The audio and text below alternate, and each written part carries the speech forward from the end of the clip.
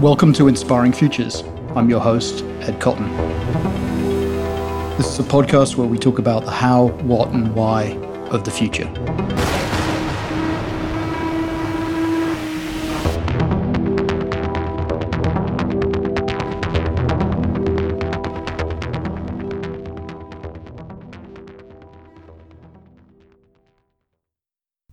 I'm delighted that my guest today is Bree Groff, who is a principal at SYP, Stone Yamashita Partners.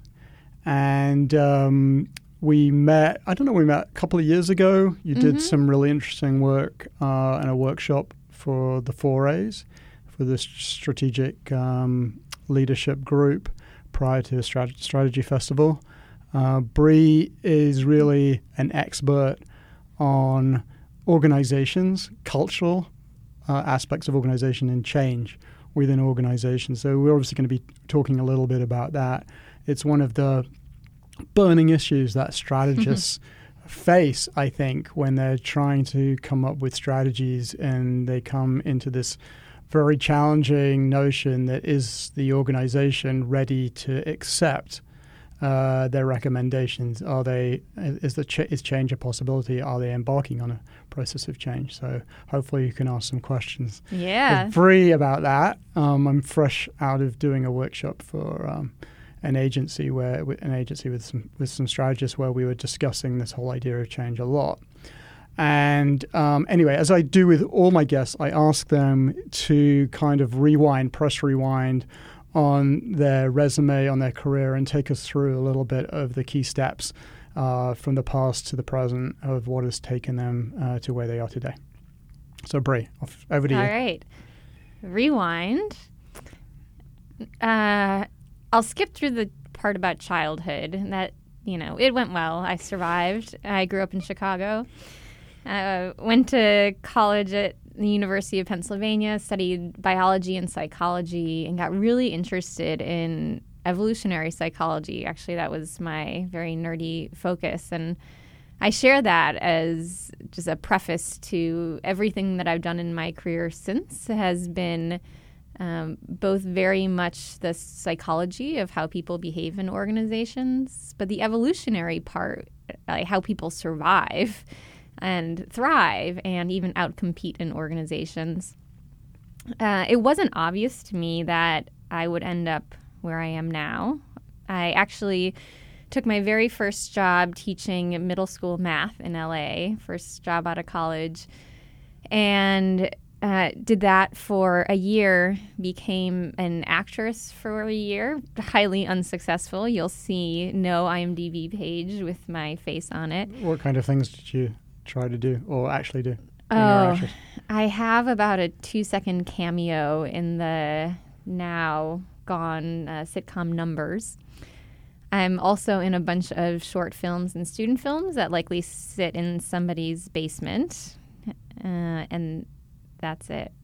But it was great. It was a ton of fun being 23 and you an learned actor. a lot. And I learned a lot. What I learned, it's so, at the time, I had no idea what would become of my career. In hindsight, though, it was fantastic training for this public speaking that I do today. So I learned a love of performance art. I learned putting yourself out there 100 times and getting rejected.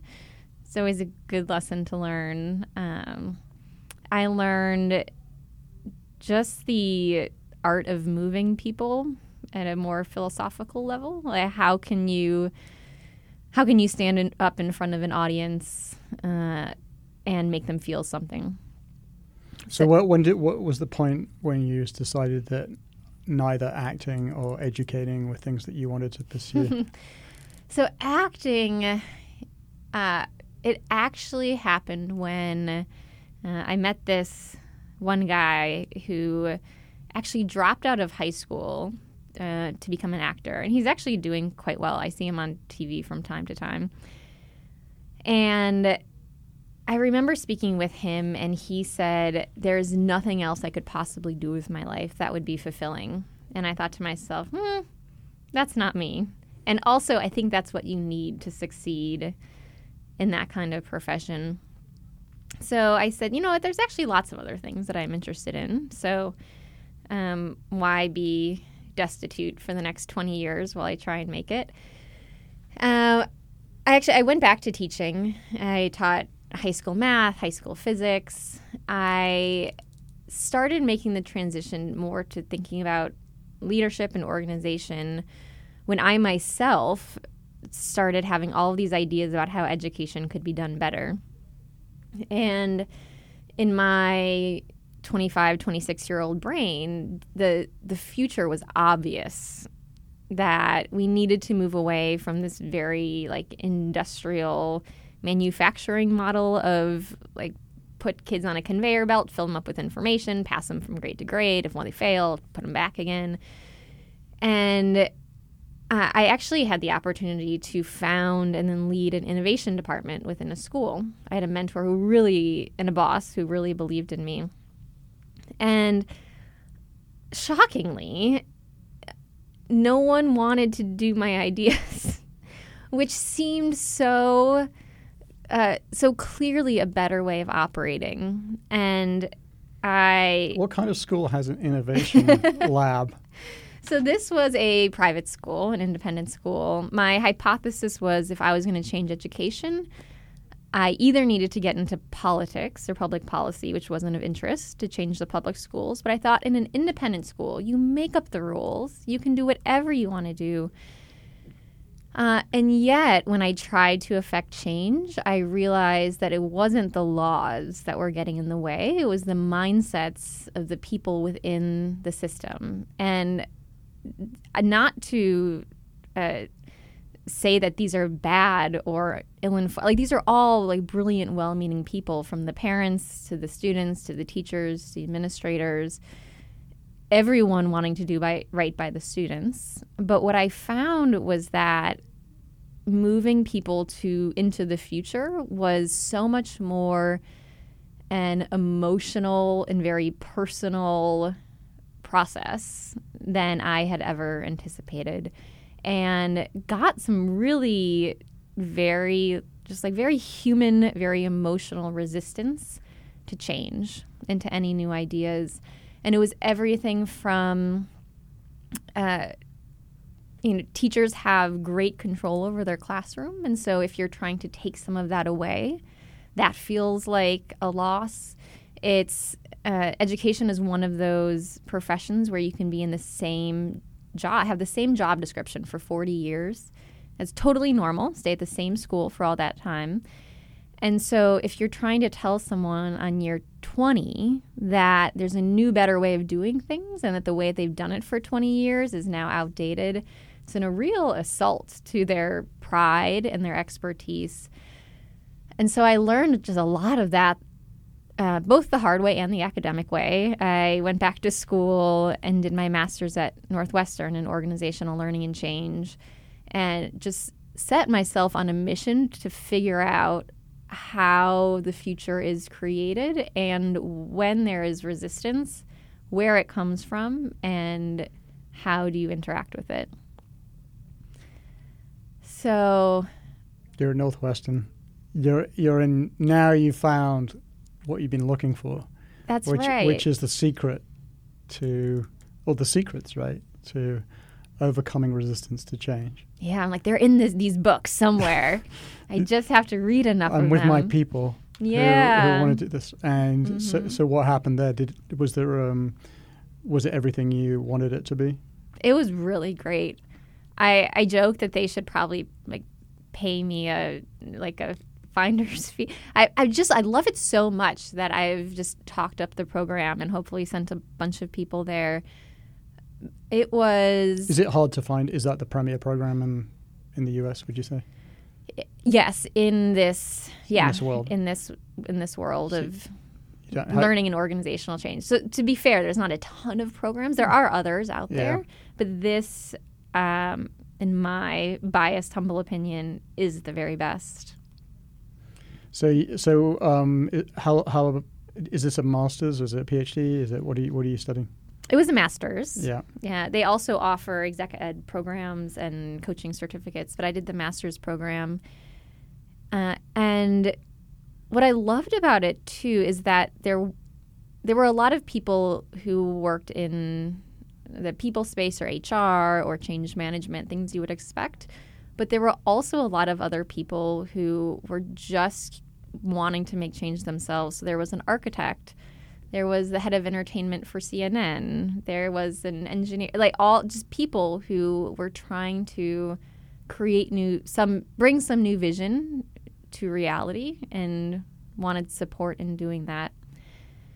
So the program was fantastic. I did it part-time while I was working full-time. This is before husband and kids, and that seemed like a good thing to do.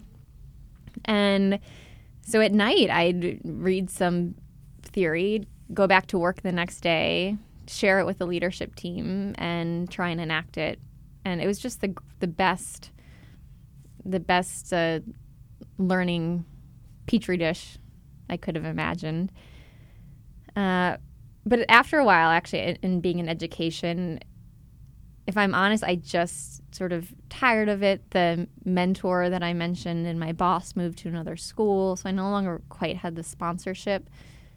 And from there, decided that there's just a whole other world of other industries that I wanted to explore, and then moved into innovation consulting. And I found the exact same thing, that especially in working in innovation, there's so many brilliant ideas.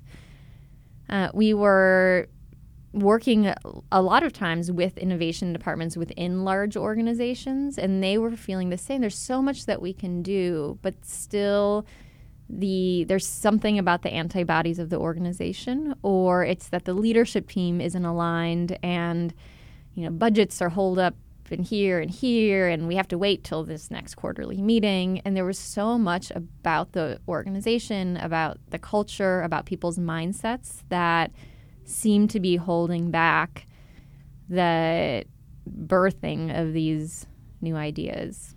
So then you kind of come full circle from it's like now you realize everyone has these. Everyone who's trying to inflict change or inflict change. Oh, that's like a perfect Freudian slip. Yeah, inflict. Yeah. Impact change. That's right. Yeah. It meets resistance. Yeah, I think what I realized was, people are really complicated. They're mostly the same. Do you know the statistic about I was working on a project where it was ostensibly all about change. The client made software, and someone has to buy this software, which replaces all other software that exists, and the impact of that software is to change the way people work. And so I went off on my little 2-week master's journey in the organizational change. And there's some statistic about heart attack victims. Oh, I don't know this. So the heart attack is the most traumatic medical condition you can ever go through, or one of the most traumatic of a handful of medical conditions. And what is absolutely critical is, if you have a heart attack, is that you've got to take your medication and you've got to follow the protocol, because the chances of you having another heart attack if you don't are very, very high. And so even as a human being who has had a life-threatening condition is then asked by the medical practitioners to embark on a journey of change, which involves taking medication with a proviso that if you don't, you are likely to put your life in danger yet again. The statistic is only something like 1 in 7 take their medication, fully comply. So I was going to swear, but I don't know if this is a swearing podcast. Yeah. Wow. That's amazing. But also fully resonates that behavior change is really, really hard, even when all the stakes are very high. Yeah. So you're at innovation consulting. You're talking to people who work in innovation departments inside of companies, and you're trying to get collectively or individually. You're trying to make change happen, and you're both struggling with this. And then what happens? What did you do next? So from there, a bunch of life stuff. So we moved to New York. I had a baby. Took about 6 months off. And when I started looking out again into the world, and particularly in New York, who was doing not so much innovation, but I was more interested in organizational change, transformation, culture, and all of that. And that's when I joined the consultancy Nobel, which I started in New York just really as a contractor, and then joined to lead the New York office, and then became CEO of that consultancy and got to do the work finally that felt really squarely where I wanted to be, which was this organizational change, transformation, and in a very, very human-centered, empathetic way. So how long were you there for? I was there. How long was I there? 3 and some years, 4 years. Okay. To check my LinkedIn. Yeah. So that's cool. So you finally, after all this journey, this a little bit convoluted journey, you end up in a place where you feel that you've found the thing you want to do, and you found the place that is has its own internal culture that you resonate with. Yeah, it's always easier to weave a career narrative in hindsight. Sure. I also skipped over the part. I worked at eHarmony for a while in their R&D lab, studying relationships and communication. Well, it's fascinating. I've had a bunch of detours. Yeah, that's another podcast on its own. I know. Yeah, I have all these little like nuggets of adventure that I went on to get here, and Nobel was just fantastic.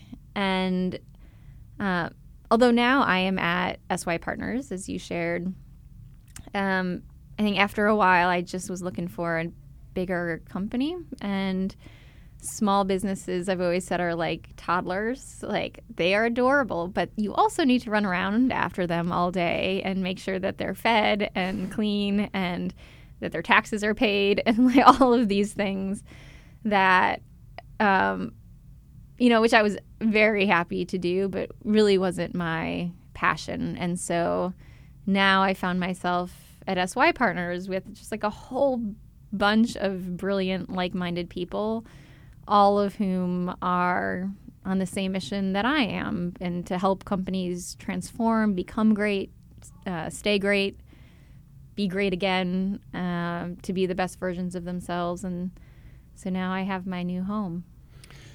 Do you, given the experience that you had, do you think you can categorize companies? Now, it was something I was thinking about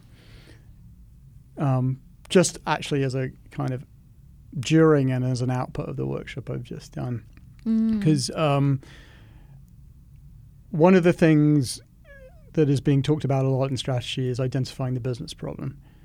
You can't propose a solution unless you know what the problem is, and getting to that problem is an Einstein quote. If I had an hour to work on something, I'd spend 57 minutes identifying what the problem is and 3 minutes coming up with the solution. I don't think that's inaccurate, but it's almost something like that. But in the course of just looking at some cases and seeing what problems are, there seems to be a sort of a gestation period that a company goes through, and it may be more like sort of stages of grief or something like that, where there's a long period of denial, and then there's finally some sort of acceptance, but then the sort of gears have to go into motion to actually do something about it. So there's probably sort of these, if you go in cold and say you've got to change, that's a tough place to be. If you go so each moment along this trajectory, there's a different corporate psychology that is sort of paramount in people's minds. And why I think this is quite interesting from an advertising perspective is ad agencies are usually the first victims of any problem. Because in the denial phase, you say, well, it's not us. If we get a new ad agency, we'll sort our problem out. So working out your solution, this is then sort of looking for some magic silver bullet that's going to obscure all their problems and launch them in a new way and reconfigure the brand or the perception in the minds of consumers. And there's probably this ideal point for an agency, which is when people have accepted that there is a desire for change, but they haven't quite crystallized what that change is. And so that's an opportune moment for someone to come in and say, yes, we understand you have problems. And they go, yes, we do. You're quite right. Those are the right problems. And we accept that because we've done that, but we don't know what to do about them. Right. And then maybe even further along, it's more of a dangerous place to be because it's like, oh, you could get the problem wrong because they've already got that. And also the solutions, well, we've already worked on that. So I'm being very simplistic here. Oh, no, I got you. Yeah. But I think there is a kind of an interesting evolution of the understanding of change acceptance and being able to understand or ascertain where your client is along that journey is probably fairly critical in being able to decide what exactly you do for them and how you do it. Oh, absolutely. Yes. This really resonates both from a business development perspective, but also just from a change philosophy perspective. From a business development one, usually the companies that are in denial or don't know or think they need help, well, they just never come to us, I suppose, so that solves that problem. But we've definitely worked with, and I've worked with companies who have already decided what the next thing is and just want help with the behavior change bit of it, which is fine. That's and lots of times it's a great direction, it's a great vision. But you're right, there is a real sweet spot in the middle, and I'd say from a change psychology perspective, the trick in getting to that place, if we call this phase 2, maybe after phase 1, denial or whatnot, is just making sure that people internally are telling the right story. And this is I found the fastest way to get out of the denial phase is to make sure the story is one, it could be one of everything's on fire or John Cotter's famous burning platform. We absolutely need to change. Our business is tanking. That's probably if you've come to this too late. A better story is usually one in which you say, we should take pride in all of the work that we've done to date because it's gotten us here. If you are a company in business, that's because of all of the hard work of the people who work for you now and have worked for you in the past. And I think there's a healthy story to be told that pride can still exist, and we're not sure what the future looks like, and we want a partner in supporting us in figuring out what that future should be for ourselves internally, for our customers, for our brand. And it's a story in which you don't negate history or cause alarm. I found for some people that kind of burning platform or that alarm is really invigorating. I actually kind of find it invigorating myself. Like when business development is bad, it fires me all up to go and find new people who we can support in the world. But for a lot of people in organizations, it just doesn't ring true, or it feels like something. It can send people back into denial. And so I think just telling that story to get people to a place of we've gotten here and what's next? We don't really know what the future is. And that is a really good time to bring in a partner for some inspiration. We were just talking before we started recording about the magic that you can create for people, like to hit people, and that's either employees or customers, consumers at a very guttural level about here's what's possible for the future.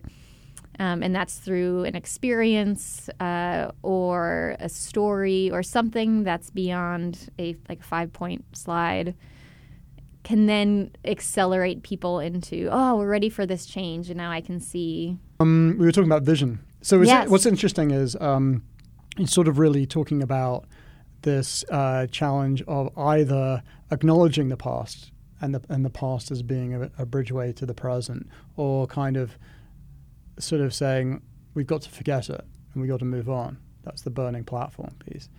But then both of these have this gap, which is where do we go next? And there was this work done fairly recently from Wharton about vision and how these visions fall flat because they can't.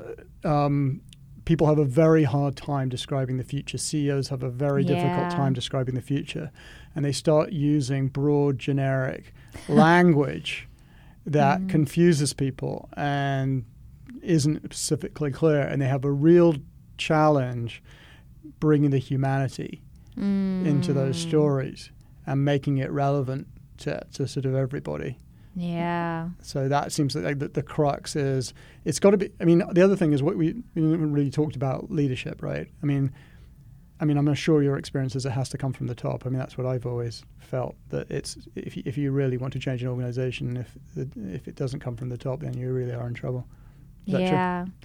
Yeah, my sense is it can't not come from the top, which is saying the same thing, but I think it's definitely possible to have groundswells of new ideas and movements within organizations. And I'd say certainly, too, we've seen lately the employees boycotting their company if they support, say, the detention centers on the board. So there's definitely a lot that employees can do. But we, at SYP, we do tend to start at the top because if it's not driven by the CEO or leaders at the top, it's hard to get. Well, for a few reasons, it's hard to overcome any resistance if it's coming from your CEO, and also it can be really helpful to have an embodiment of a vision, and not that all leaders need to be brilliant performers on a stage, but a lot of them are. And I think it's because it is really powerful to see someone so impassioned being able to speak about a future in a way that does resonate, almost performance-like. So when you see the all hands, when you see the CEO send out a video to all employees, it sometimes pains me because it shouldn't have to be a requirement that you're a great public speaker to be a CEO, but a lot of them are, because you do need to hit people at a guttural level to inspire change, and at a very human level. And the very best CEOs are the ones who can share themselves with people in a way that feels authentic and hopeful and endearing, and the ones who can paint the picture of the future in a very human, practical way, in one that doesn't sound like we're going to be the best in our industry and delight our consumers and be very innovative, and all while supporting our people. And you're like, oh, yeah. And staying true to our values. Right. And definitely we need integrity. It's just so tired.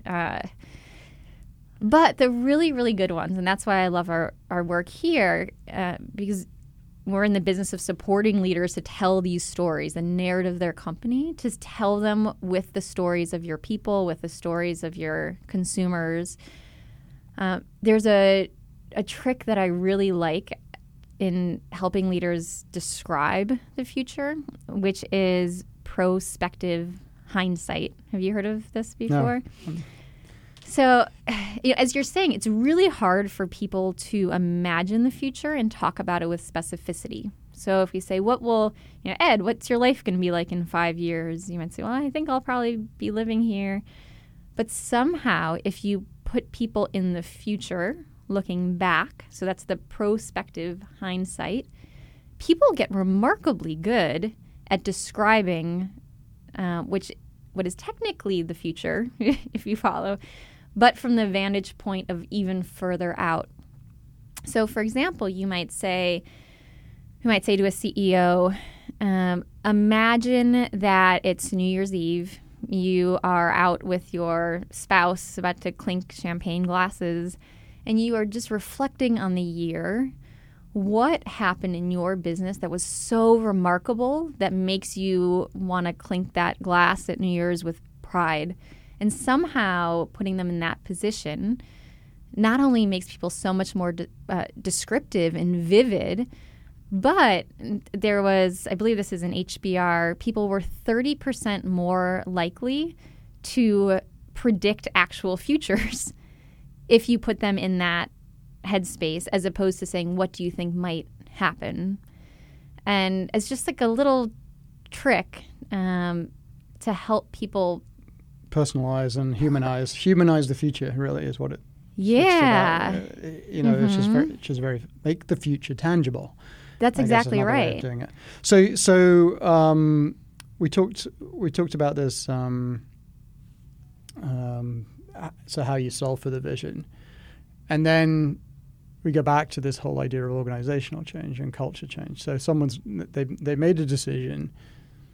They need to change course. There needs to be some kind of trajectory change, and the vision has been announced. Then you've got to make it happen.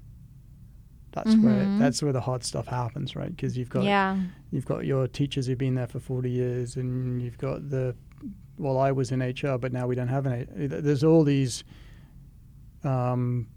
very complex issues around human behavior, how do individuals behave within the context of change. And I would imagine that change process also has some kind of timeline as well, because you're going to have some sort of chaos that's going to the initial announcement, and things will be happening. It could almost grind the company to a halt, because no one knows exactly. They know a vision, they know we're changing, but they don't quite know exactly how that change will shape them as individuals, because that's still sort of maybe being worked out.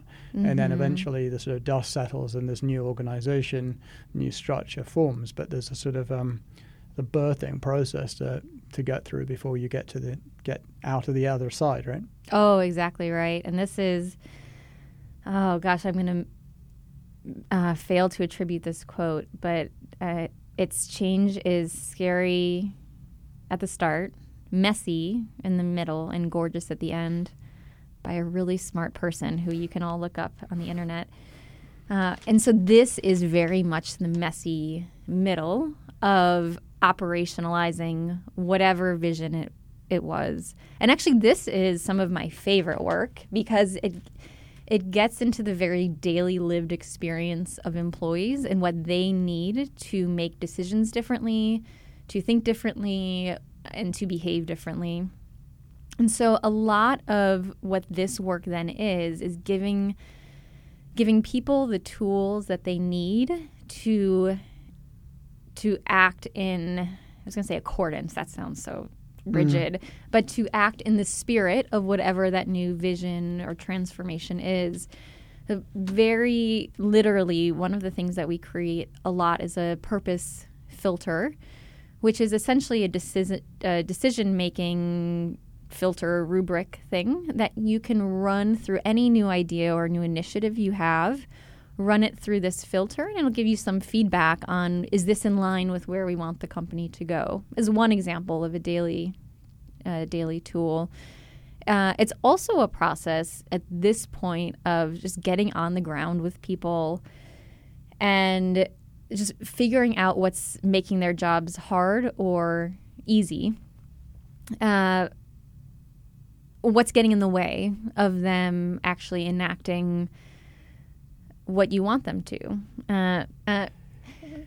So we were working with a retailer who was on a transformation journey, if you will, to become more customer-centric, to do better at serving the people in front of them, knowing that their brand and their organization was largely experienced through human interactions at the retail level. And so we went on the ground, did all sorts of ethnography, actually got hired. We had 2 SYPs hired as the cashiers at this retailer to get the first-person experience.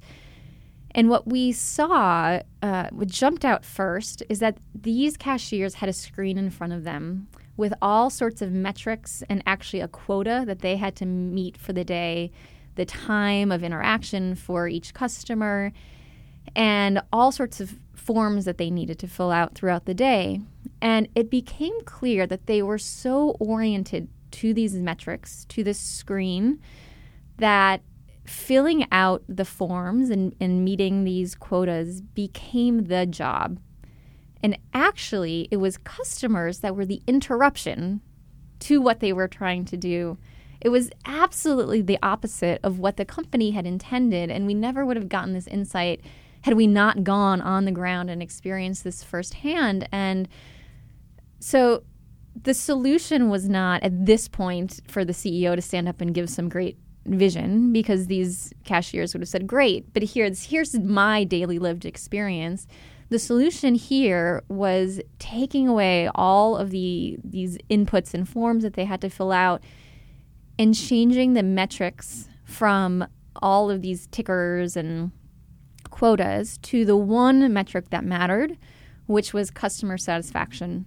So they had all these performance metrics which were quantitative, which were based on speed and efficiency, and to move it to a touchy-feely, more qualitative metric about the experiences. That's really exactly essentially what happened. That's really fascinating. And the thing I like about this is it could have gone the opposite way. I could conceive of a company that wants to win on speed and efficiency and not customer service per se, in which case the metrics are exactly what you want if you don't want that human interaction. But because of the vision, therefore new policies, processes, ways of working, that those things fall out of they fall out of the vision. And when you can do that consistently, create this compelling vision for the future and then support people with the ecosystem around them so that they can do their best work, then, dare I say, things get much easier. So let's go backwards in the change process. Now, this is divided intellectual debate, or whether it's an intellectual, or whether it's just a debate around the catalyst for change, i.e. we're living in times of change, and changes never happen faster. And then you have a bunch of people who are saying we're living in a time of accelerated change. Look at these hockey sticks of adoptions of technology. Look at the rise of the internet. Look at the rise of e-commerce, and they point you to all these things. And there's a bunch of people who have looked historically at change and say, well, everyone said that. You're looking at the age of the steam train. You said, change is not. Even when scrolls were invented, someone was like, this is going to this is too much change. So it's hard to you've got sides of the argument and sides of the coin which say part of it's a human analysis. We always believe we're living in times of accelerated change. It's the way we frame up time and our experience. But just going back to looking at the facts, why do you think more companies are looking to change now, and what would the reasons for that change be? What are the reasons for those changes? What are the drivers of change, do you think? Yeah, that's such a good debate. Well, obviously, there's consultants coming in saying you need to digitize. The world's changing. Everything needs to be digital. There's a whole thing about consumer centricity. You've got all these direct-to-consumer companies who start from day one with a relationship with the customer and having data, and then you've got the legacy companies who just don't have any of that. They've subjugated or that responsibility to third parties, and they have that data, and they're trying to claw it back. But that's a lengthy process. So there seemed to be, this combination of technological combined with a fast-paced change of consumer expectations and tastes, and Yeah. the CPG companies grappling with a transformation in the way we eat and what we eat. Mm-hmm. It's like, well, the food that you made in the 1950s isn't relevant today in 2019 because we realize what's in it. Yes, it was great in a world where convenience mattered and mass production was important, but we're in a different world right now. So these companies are grappling with radical transformations of their markets. Yeah. Oh, absolutely. And I think you nailed some of the most relevant factors. One is technology, the crazy statistic about the speed at which we've shrunk computers down. Yeah, one is definitely consumer trends. One is it's just ridiculously easy to start a company these days, both logistically, just like setting it up, getting a tax number and EIN, and to get funding. And so it's the barrier to entry is just much lower. There was a great quote from Eric Ries. I spoke at Invent. What's Invent?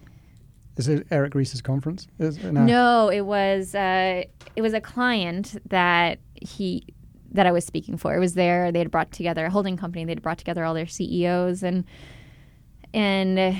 I remember somebody asking him in the Q&A, do you think that we are moving fast enough in our digital transformation? And his answer was so cheeky. He's like, you know what? Maybe, but like as a customer, this was the bank, by the way. He said, I don't care if you're moving fast enough because there's 100 other companies in Silicon Valley who are going to meet my needs, whether it's you, whether it's them, that somebody is going to do it. And so I think that's the pressure that really largely CEOs or leadership teams are facing, that businesses are just not as sturdy as they used to be. And I think it's an existential crisis that the very best CEOs, the very best leaders will embrace, that we may go out of business at some point, that the fact that we've been around even say 100 years, we have no right to exist. We have no right. That's exactly right. Mm-hmm. And it's that kind of existential crisis that allows the best leaders to say, now is the time to evolve. It seems though that kind of the rule sets. I mean, I look at a company like Campbell's. Obviously a classic. Just in the crosshairs of what I just talked about, changing food landscape. Mm-hmm. They go out and buy a lot of companies. I mean, and then they can't manage those companies to success because their existing systems aren't really the systems they need to manage these new entities. Yeah. I mean, that seems like a classic problem where you think you go out with a shopping list and say, these are the trends. We need to buy non-dairy. We need to buy this. We need to buy that. You go out and make those acquisitions at vast expense of the shareholders, and then you can't make it work because you don't know how to fold those in and do it right. Then you end up sort of with two streams of organization. Yeah. And the most successful seem to be the ones that actually leave those companies alone. That say, okay, you've got your own perfect little culture, the way you work. The best thing we can do is, yes, give you access to resources and marketing dollars and scale technologies, but leave you alone and not integrate you, because that's when we're going to damage you. Yeah. So I've actually been doing, I've done a bunch of work in the cultural aspects of acquisitions.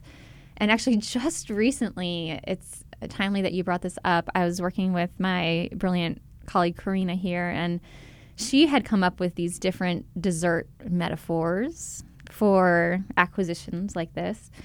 So one is, are you pie and ice cream, in which the parent, the acquirer, and the acquiree are complementary, yet you exist separately. Are you making a cake, in which you take the two companies and together create something chemically fundamentally new? Are you a milkshake in which you're sort of mixing people and ideas and IP and technology, but nothing new really is coming? Are you shaved ice? This was a particularly fun summertime one, wherein if one company is the ice, usually the more, for lack of a better word, stodgy parent company, acquires some cool, young, hip D2C company, and is the intent for that young company to be the syrup that infuses the shaved ice with its properties. And so the metaphors we used recently with a client just to inspire some different thinking about how do you, because there's different strategies and different strategies will be right for different companies, but how do you think about a change via acquisition, which is a very, very common strategy. And I would say, I actually agree that a very successful strategy is just to leave those companies alone. But I do think the more ambitious, but also the more risky strategy is to try and infuse whatever was so attractive about that sexy startup-y culture into the larger company. Yep. I've heard there's a great metaphor that someone told me when I was worried about actually growing Nobel fast enough, worried about some of the big consultancies like McKinsey, then I always said, well, those consultancies can get cooler way faster than we can get bigger. And a really brilliant woman said back to me, well, yes, we can try that, but think of a big company as a whale. It's just a ton of effort to reorient a whale, as opposed to 100 minnow. And if you think of these as 100 startups who are all entering your space, they can change direction on a dime and totally reorient because they're so much more mobile in that way.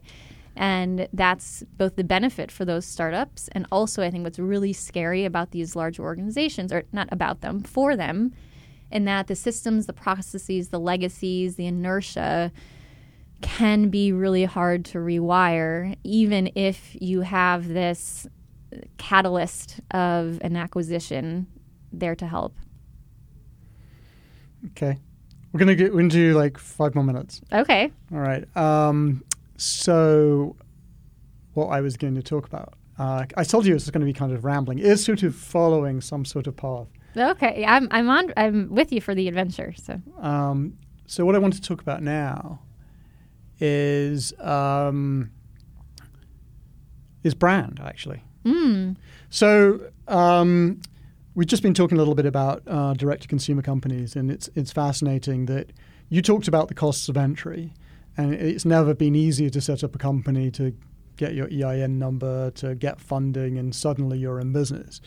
And the copycat, you can just do something. I heard this crazy story it was a while ago, it was about a year ago, and I thought, this is really interesting. It was a guy who'd been on Instagram, and he was looking at the ads, and it was coming to the fall, and he was looking for a new winter coat. And he suddenly came across this ad for a really nice camel cashmere coat. And, the styling was right, the models, everything looked right. It was Instagram worthy, and it seemed to be the right thing at the right time at the right place. 6 weeks later, this package, half beaten up package from China Post arrives. And what he described basically was it looked like something that was a former carpet in a 1970s casino in Vegas. It bared no relation to the image that he saw on Instagram. So someone's sort of duping the system, conveying all those attributes of a brand, but actually not being able to deliver them. But they, of course, did not care because they'd already got $110 that he'd farmed over on the pretense that he was getting something. But this whole idea now that we've got 110 mattress companies or something, 110 direct-to-consumer mattress companies. Seriously? It's something ridiculous. Wow. And we know food delivery, and we know that there's dozens of copycats. There's so many of these Me Too's. So where does how do you see brand in this whole you have an organization, to have a brand. What difference does the brand make? Is the brand the glue? Is it the glue that links the people together? How do you see a brand from an organizational perspective? Yeah, it's from an internal and external perspective, it's the keeper of the trust. So it's trust from an employee standpoint that my employer is going to support me, give me opportunities, do right by me. That's your employer brand. Be the kind of place where I want to be. Externally, too, it's trust. Like, do I trust you not to send me some, like, Vegas-looking, however you said it so brilliantly. 1970s Vegas carpet. Yes. Instead of a coat. Do I trust masquerading as a coat? Yeah. That's, oh, God, I'd pay to see that. Yeah, do I trust you to do right by me after I've put my trust in you by sending you money and taking the time to order from you? And it just blows my mind that companies would violate that kind of trust. Because your brand, it's your, and it's just so much more than your logo. It's just your reputation inside and outside the company. And also, it's never been easier to talk about a brand and a reputation and the trust you have for a company or you don't online. And so it just boggles me that a company would betray that trust. And so going back, building on what you've just said. Yeah. So a big part of the internal brand story is about values. Mm-hmm. So we're now in its age where this is so important: equal pay, diversity, so many issues in the workplace. Mm-hmm. Is that just going to become mandatory? You're not going to be seen as a company or a worthy company to employ people. People aren't going to want to work for you unless you have these basic stakes in the ground. And they're not just sort of abstract as like we respect people. They're more concrete. People, I think, are going to be asking to go from the abstract to the concrete. What exactly are you doing about hiring for diversity? What percentage hiring do you have? What about equal pay for women? When are you bringing that? I think these things are going from abstract, broad societal notions to people saying, I want to see evidence, like sustainability reports. How much energy are you actually saving? Blah, blah, blah, blah. You know, do you think that's something that we're going to see more of? Oh, absolutely. Because by and large, the trend in the future of work is that we rely on our work so much more for the meaning in our lives and a feeling of productivity and being a part of something larger than ourselves. It's so much more than a paycheck for so many people.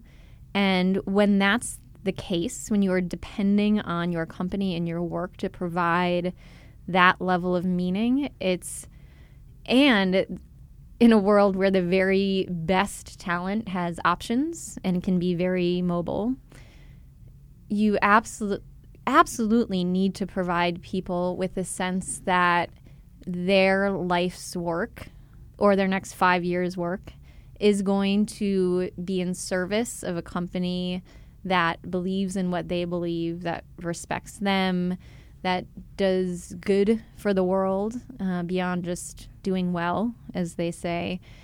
Because people are looking for, who am I signing up my life for? And whether that's a good or a bad trend, that our lives are so entwined with our work is, I guess you can make your own decision about that. But certainly in my microcosm of New York, that is very much the case. And people want to know everything that you were speaking about, like what is the paternity policy, and is it generous? Is it equal for men and women? Things like sustainability of the company as well. I actually, for one, personally just wouldn't work at a company where the first 2 rows of profile pics on the About page are white men in suits. I just wouldn't do it anymore. And actually a big reason that I was attracted to SYP was the amount of brilliant senior leadership here. And I was lucky enough to have a choice on that. And so I think you're right. It's just kind of table stakes now for the industries in which you need to attract the talent that has choices. Differentiating yourself by that will not be a long term because it's almost going to become mandatory. So you won't necessarily be able to differentiate yourself. So maybe, and when we think about work, there are actually three streams. There's those talent pools that are relevant for certain industries and really, really important. So those companies are going to that behaviors around workplace practices are going to have to be mandated. You've then got algorithms who are just going to be doing a bunch of stuff anyway. Mm-hmm. And then you've got the freelance nation, which is the people who are moving from project to project and who, interestingly, in the last 72 hours, someone has said that, well, there's more people doing that at Google than there actually are employers and employees. And Google, you need to sort of do something about this. So how do you there's contract workers and freelancers, and there's a whole new world of the workplace that's evolving, which is kind of fascinating too. Yeah, absolutely, and and I think it is trickier, perhaps, having done like a stint as a freelancer myself, to pick and choose, because sometimes it's the when you're hungry you'll eat anything kind of world. I have been there. But still, I think the fact remains is you as a freelancer, largely why you would go out on your own is to get to pick and choose the work that you want to do. And so you absolutely need to be a company that who is wanted in that way. Okay, thank you so much. We have reached the end of our hour, I think. And it's been wonderful talking to you. Great experience, really interesting insights. Thank you so much for your time. It's been great chatting with you too. Thanks for having me on.